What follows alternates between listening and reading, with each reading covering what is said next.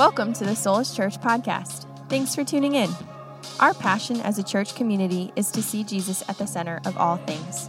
For more sermon content and information, check out soulishchurch.com. Once you turn there, John chapter 1, if you're able, if you could, stand with me. I'm going to invite up Janelle, who's going to come to lead us in our scripture reading this morning. Again, that's John's Gospel, chapter 1, verses 1 through 9. All right, I'm not that short. Okay. In the beginning was the Word, and the Word was with God, and the Word was God. He was in the beginning with God. All things were made through him, and without him nothing was made that was made. In him was life, and the life was the light of men. And the light shines in the darkness, and the darkness did not comprehend it. There was a man sent from God whose name was John. The man came for a witness, to bear witness of the light, that all through him might believe. He was not that light, but was sent to bear witness of that light. That was the true light, which gives light to every man coming into the world. This is the word of the Lord. Thanks be to God. Let's say a prayer. Well, God, we are thankful for this moment we've had together to be together, to gather around you on this really favored holiday, and certainly this meaningful holiday. God, I don't know if we sometimes recognize the gift we have in a moment like this, to slow our lives down for a second, to ignore the notifications, the inboxes, the updates, the next thing on our to-do list, and to just be for a minute. To be in the safest place possible, which is in your presence. And the reason why that is good news for us, and that's hope for us, is because of who you are. That as we come before you, even this morning, to reflect on you and the meaning of Christmas, we're coming before the one who has announced good news for all men. Good news of great joy. It's good news because of your love and your hope and your peace, all the things we've been reflecting on this Advent. And this morning, God, we don't want to leave this place. We don't want to walk through our Christmas Eve and our last day before Christmas without experiencing the full joy of what this holiday means because of you and what you've done for us. So God, would you make that true in our lives? May we all truly celebrate what you've done here at Christmas. We pray this in Jesus' name. Amen. Amen. You may be seated. I want to just give you a couple things to think about this morning from God's word. Obviously, we are in the early portion of a gospel here, and here at Christmas, we're thinking and we're reading here about the origin of Jesus' life here on earth. That's what you should do at Christmas. You know, in the Gospels, let me even back it up for a second. In the Bible, the Scriptures, 66 books here, written by about 40 different authors over a period of 1,500 years, about 3 different languages, yet there's just like one harmonious story throughout the whole thing. In the New Testament, the opening books of the New Testament are 4 biographies on the life of Jesus. There's a lot of opinions out there about Jesus, a lot of views and perspectives, mostly assumed rather than studied and really sought after. But the scriptures give us first-hand accounts, eyewitness accounts of who Jesus was. I mean, these are his closest friends that watched him live, the miracles he performed. These were stories that were corroborated by other people. Many witnesses to his life. And each biography, Matthew, Mark, Luke, and what's the fourth? I mean, that's easy, right? Because we just read from it. Now, these 4 gospels all give a different complementary angle to the life of Jesus. 2 out of those 4 gospels, it's Matthew and Luke, tell the Christmas narrative. Tells the story surrounding Jesus' arrival as an infant. There being no room in the inn. You know the Charlie Brown story we just actually heard here. We're going to go over it again tonight. But it's John's gospel that gives a completely different look at what was going on at Christmas. You see, Matthew and Luke, again, they tell a narrative story. Here's what was happening. This young girl, Mary, was miraculously with child by the Holy Spirit, and gives birth to the Messiah. There's the whole narrative surrounding it.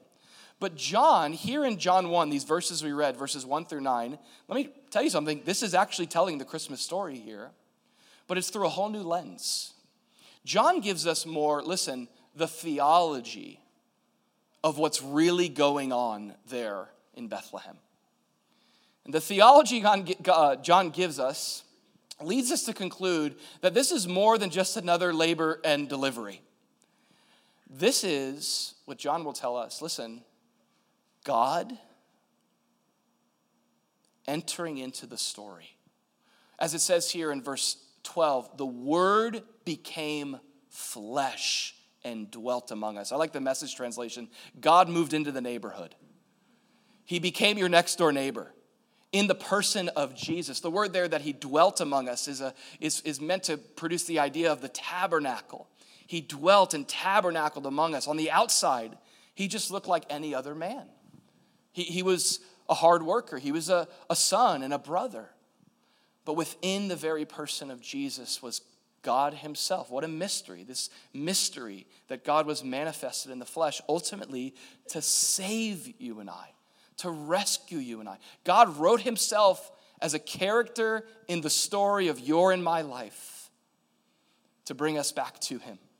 Jesus ultimately was born to go to a cross, to pay for our sin, to defeat our greatest enemy in death, and to provide a place for you and I at the table. This is what John is getting at. And what's really cool about John, I like John because he uses metaphor. I'm a simple guy. Sometimes big concepts are more helpful to me when they're distilled down into pictures. Are you with me? Anybody else like that? Like a little image or a little metaphor. And here in John, we have a metaphor that's being used to describe what's going on at Christmas by God entering the world. And it's the metaphor, we read it, didn't we? Of light entering darkness.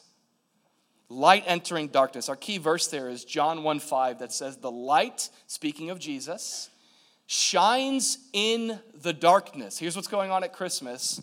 And the darkness did not comprehend it. Another translation says the darkness did not overcome it. I can't help but think of the only way that I annoy my wife. There's only one way. Everything else is just a joy and a blessing.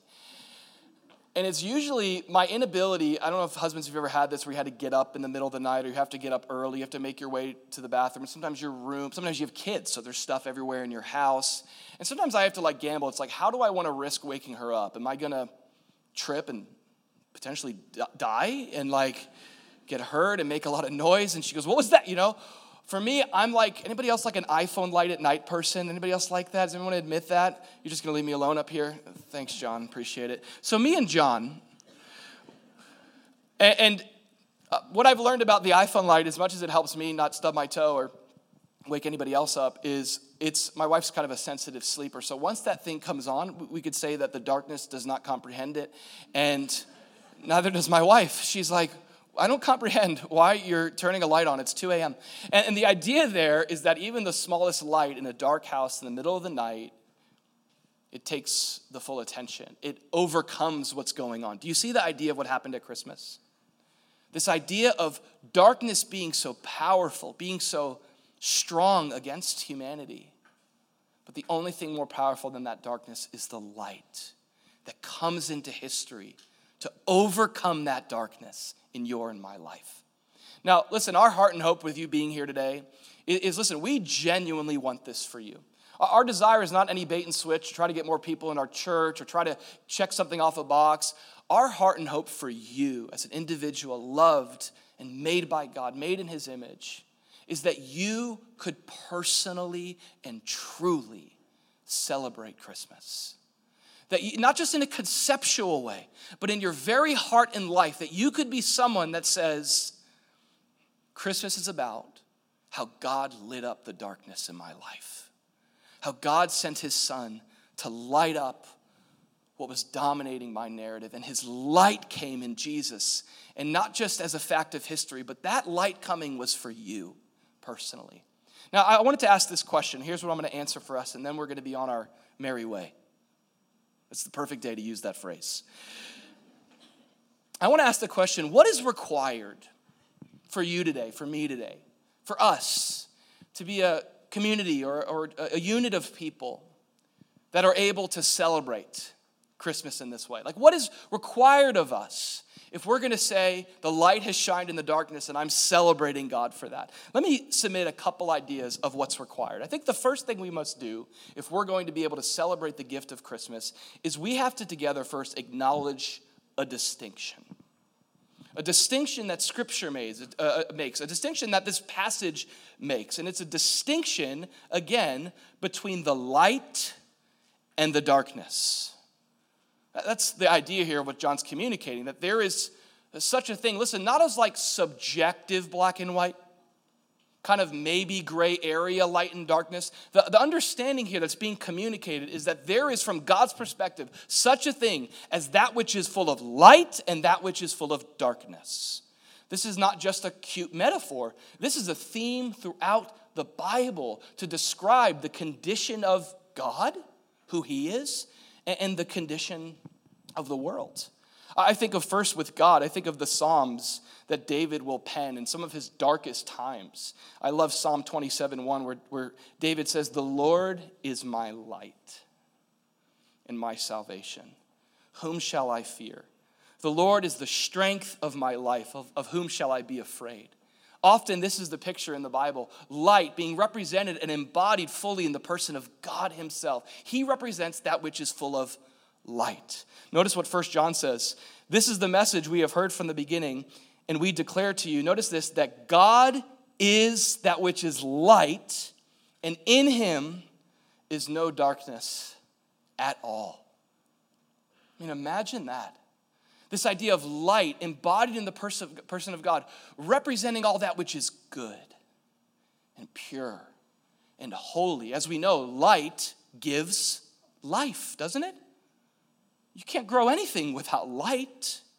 Light is one of the most basic needs of humanity. We need light to survive. And this is how God is represented, a source of life and goodness and beauty and wholeness. It's even interesting, John says it this way, "In him is life, and that life is the light of men." This is what John is teaching here, that God is the source of that light that we were created to live from. But inasmuch as there's such a thing as light, John also says there's such a thing as darkness.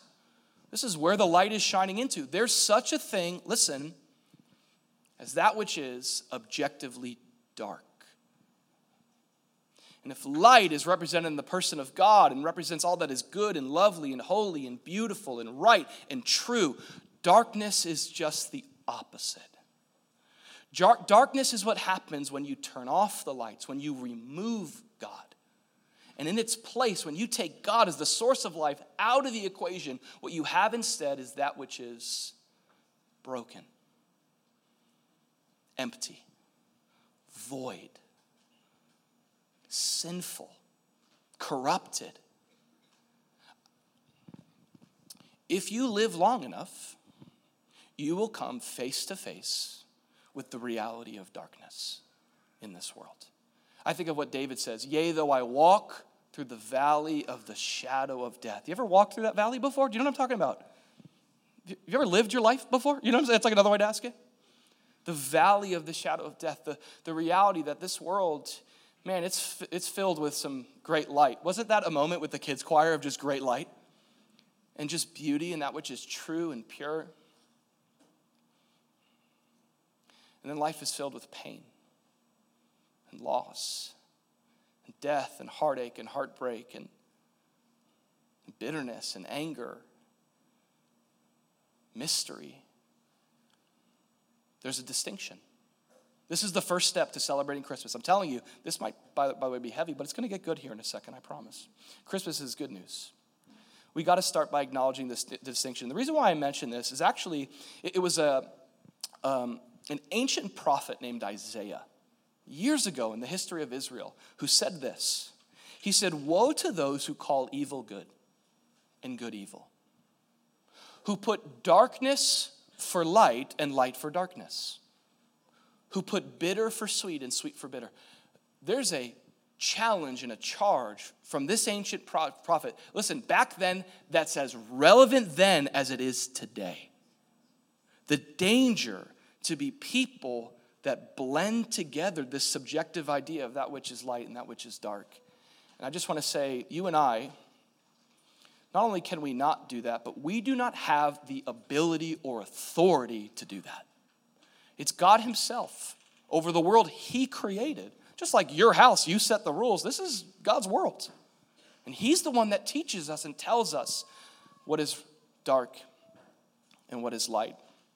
So we got to start by acknowledging the distinction that John has us think about. The next thing we have to do, and this is where we're going to face a little bit more darkness here to get to the light. We have to then, next step, face our condition. This is the second part of this.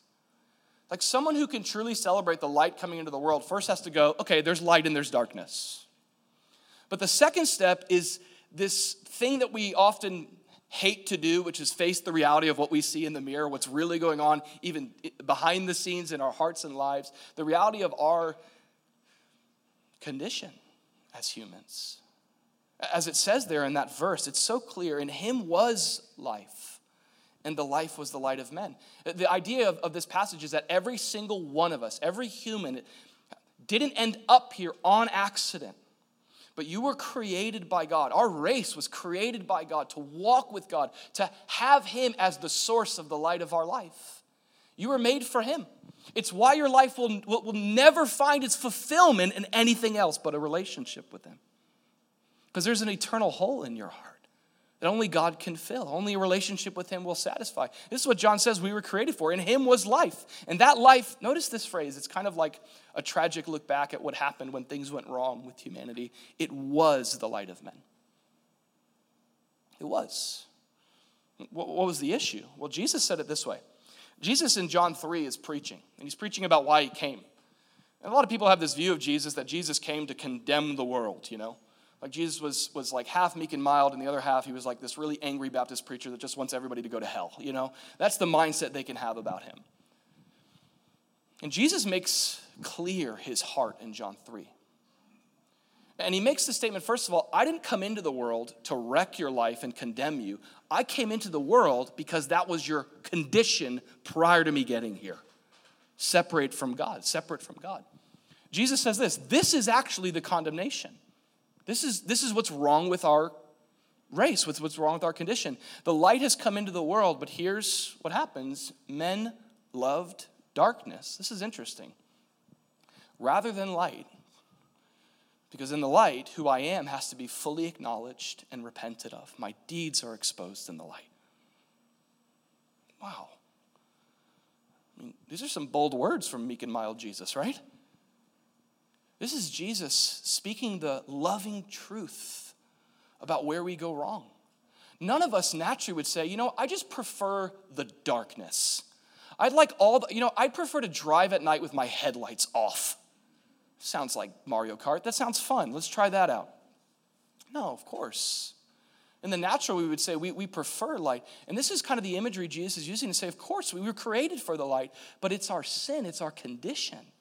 Because of the conditions of coming to the light, we tend to prefer to be our own gods and live in the dark, rather than facing up to what's really going on and what we really need. This condition we have, how sad is this, to prefer darkness? To prefer darkness rather than light. To prefer a life where I set the rules, where I set the direction, where I set the source and the course apart from God. And you see Jesus saying these words, not with like a furrowed brow and a pointing finger, but with a broken heart, looking on at the humanity he's come to die for. Saying, I love you, I made you for the light and for so much more. So we got to first, remember the progression here of thought. We got to acknowledge a distinction. There's light and there's darkness. I'm almost done here. The second thing we have to do is we have to face our condition, the way that God sees it and says it. That there is a problem that we have apart from Jesus. It's this problem of our relationship with that which is dark.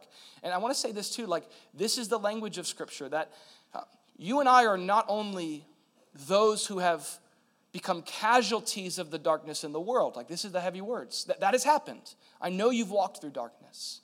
But Scripture won't let us off the hook with this. It's really honest. And it's not only are we casualties of darkness, but we are also perpetrators of darkness as well. That's heavy. That we perpetuate a certain level of darkness. Well, it's good news that the sermon doesn't end here, right? Because we have Christmas. We acknowledge a distinction, we face our condition, and then John wants us to see God's provision. So here's the condition of darkness, and here's God's faithful provision to your and my darkness. He sends the light. Jesus, the light shines in the darkness, and the darkness did not comprehend or overcome it. What a great summary to what Jesus came to do. He came to light up the darkness in your and my life.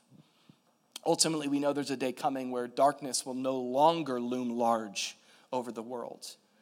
But the Bible actually says this, that in the new heavens, the new earth, the new world that God is creating, more on that on another Sunday, we'll see you next week, that there's not even going to be a need for a physical source of light because Jesus himself will be the lamp of that city. Just the embodiment, what beautiful imagery to think about how light will dominate the future narrative. And that can be your hopeful future as well because of God's provision. God sent his son Jesus to shine as a light in the darkness. Now, we're reading this here in the 21st century, trying to make sense of the metaphor. But to those original recipients of what John is writing here, they understood this metaphor. This was a promise that God made, again, from that ancient prophet Isaiah years prior. This was God's promise that, yeah, we love darkness. We tend to go over that which is darkness. We said, God, we need our elbow room from you. We're going to do it on our own, even though it separates us from you forever. But in that, God is still so loving that he makes this promise, and he says this, those who walk in darkness, look at this promise God makes over your and my life. They have seen a great light. Those who dwelt in the land of the shadow of death, upon them a light has shined. This was the promise of Christmas, that darkness will not have the last word, but God is sending a light source in the person of Jesus. And then he goes on to say this. This is the same chapter, a few verses later. For unto us a child is born. Unto us a son is given. The government will be upon his shoulder, and his name shall be called Wonderful Counselor, Mighty God, Everlasting Father, Prince of Peace. This is Jesus of history. This is what Jesus was really up to. He was born to bring light into the darkness. In fact, his forerunner, his also cousin, John the Baptist, came to bear witness of that. There was a man who came from God whose name was John. This man came for a witness, to bear witness of the light, that all through him might believe. I love this important detail. This guy John, like you and me, we're not the light sources. We're more like the moon reflecting the sun. We're not the sun itself.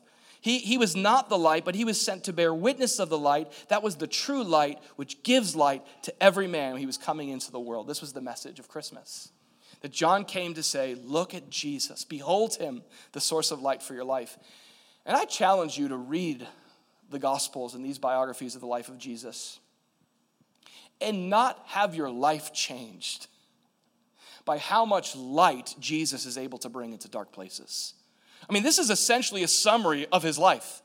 You see Jesus showing up in the darkest places. I think of the demoniac man in Mark's gospel who's been kicked out of society. He represents the complete dehumanization of an individual who's marked by every ounce of darkness and brokenness, and Jesus shows up there and delivers this man. One of my favorite places that Jesus will often show up and bring light is in the spaces where it's the darkness, we'll call it this, of religion.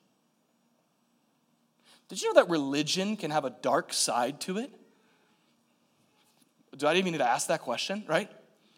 There's a dark side to religious thought and religious behavior and religious people and religious gatherings. And by religious, I mean a self-centered spirituality. A workspace that says, I'm better than you because I do these things and I judge you according to this law. I don't judge myself according to that law. I kind of hide behind it like a spotlight of condemnation on you. And Jesus shows up in great spaces. I love this account in the Gospel of John. Look at this. This woman, it tells us, encounters Jesus at the light. It says, early in the morning, he came again into the temple, and all the people came to him, and he sat down and he taught them. Then the scribes and the Pharisees brought to him a woman caught in adultery. And in that context, many people believe what was really going on is that they were the ones involved in the occasion, if you know what I'm saying, setting her up to ultimately test and trip up Jesus. So really, they were caught, likely, dehumanizing this individual, treating her like an object lesson, actually. And they take this woman who you and I could only begin to imagine what her life story is, what her childhood looked like. Likely sold into a lifestyle of this to make money for her family, pimped out even potentially by her family. And this woman, who in that culture represents the lowest of the value system, this type of woman, she's brought before Jesus as an object lesson by the religious, listen to this, the religious leaders. Maybe you can relate to the dark side of religion, making you feel condemned and ashamed. They bring her before Jesus, and the scribes and the Pharisees do that. They bring them this woman, and when they had set her in the midst, they said to him, "Teacher, this woman was caught in adultery in the very act." Now, Moses in the law, I'm not sure if you've ever read the Bible, Jesus, but in the Bible, Moses commanded that such should be stoned. What do you say? Testing him, they said this, that they might have something of which to accuse him. But Jesus stooped down and wrote on the ground with his finger, as Jesus is my hero. Look, this is so cool. As though he didn't hear them. So the modern version of that would be like on your phone, maybe like scrolling. Like, did you say something? But here's Jesus, pre-iPad. He's got the floor iPad, and he's doing this. No. As though he did not hear them. He heard them. Jesus wasn't paying attention to the accusations of religion. He was writing a different story, worth much more attention than these corrupt men using their power and privilege to abuse this sweet woman. So Jesus is there, and here's the question: what is he writing? Many different opinions, many different debates. He could have been sitting there writing their names out and their sins. I don't know. Could have been doing a stick figure for all. I honestly don't know. But here's Jesus in this moment, not moved by the religious weight that you think is coming upon you from God. Notice the response of Jesus. When they continued asking him, he raised himself up and said to them, "He who is without sin among you, let him throw a stone at her first." And again, he stooped back down and wrote on the ground. Then those who heard it, notice this, being convicted by their conscience, the light shines in the darkness and reveals the condition. And notice this, they went out one by one. I think this is an important detail, beginning with the oldest and then to the last. The older you are, the more time you have to be aware of your condition. Do you know what I'm saying? Young people are a little bit more invincible. Like, I'm not that bad. I'm a righteous, virtuous person here to change the world. It's like, well, your world's a little broken too, and the longer you live, the more you'll see that. Starting with the oldest and then to the youngest, they begin to walk away. And Jesus was left alone. I'm telling you, something will happen in your life when it's just you and Jesus. The religious noise is gone. All your obstacles to him are gone. Like, at the end of the day, the question is not your religious questions, your objections to the church. It's what is there when it's just you and Jesus, this light source. The truth of who you are and the better news of who he is before you. Jesus stands there. And he said, "Women, where are those accusers of yours? Look around." In other words, no one is left here because the only one left here is me, the only sinless one. Everyone else had to leave. In other words, you're in the same company as them. Has no one condemned you because no one had the authority to but the one who is righteous? She said, "No, Lord." And Jesus said to her, "Neither do I condemn you. Go and sin no more." Now, I want you to see the invitation Jesus gives at the final moment here. It says, "Then Jesus spoke to them again and said, I am the light of the world. He who follows me shall not walk in darkness, but have the light of life." You see, these religious leaders were pointing the spotlight of condemnation, and Jesus brings the true light of salvation. He shows up, and the light that's upon her, it doesn't destroy her, it saves her. Because though he had the right to execute judgment, this same Jesus as the light that's come into the world, you know what he's going to do for this woman? The same thing he did for you and me. That light went to a cross willingly. And he went to a cross to be treated as though he was the primary perpetuator of darkness. He went to the cross and he was treated as though he were you and I, so that you and I could be treated as though we were Jesus. To take upon himself our sin. And then there was this ultimate moment where the light of the world flickered out in a dark grave. His followers, losing all hope, they go back to fishing. Like, we're just going to go fishing. They start to walk away. They start to lose heart. And then the third day later, that flickering light burst forth in glorious light.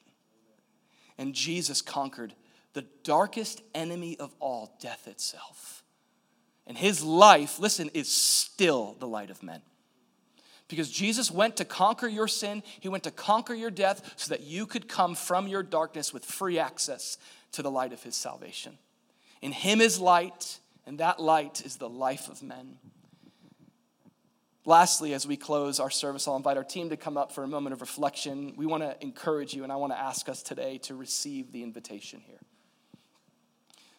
4 progressive things that we, I think, need to do in order to be able to celebrate Christmas as the good news of the light shining in the darkness. We have to first see the distinction. We need to face our condition. And like that moment there with that woman, we're all in the same boat. None of us have the authority to cast a single stone at any other person in this room. We stand as we are before God in our condition, yet we see God's provision, the provision of Jesus as the light of the world who gives you and I an invitation.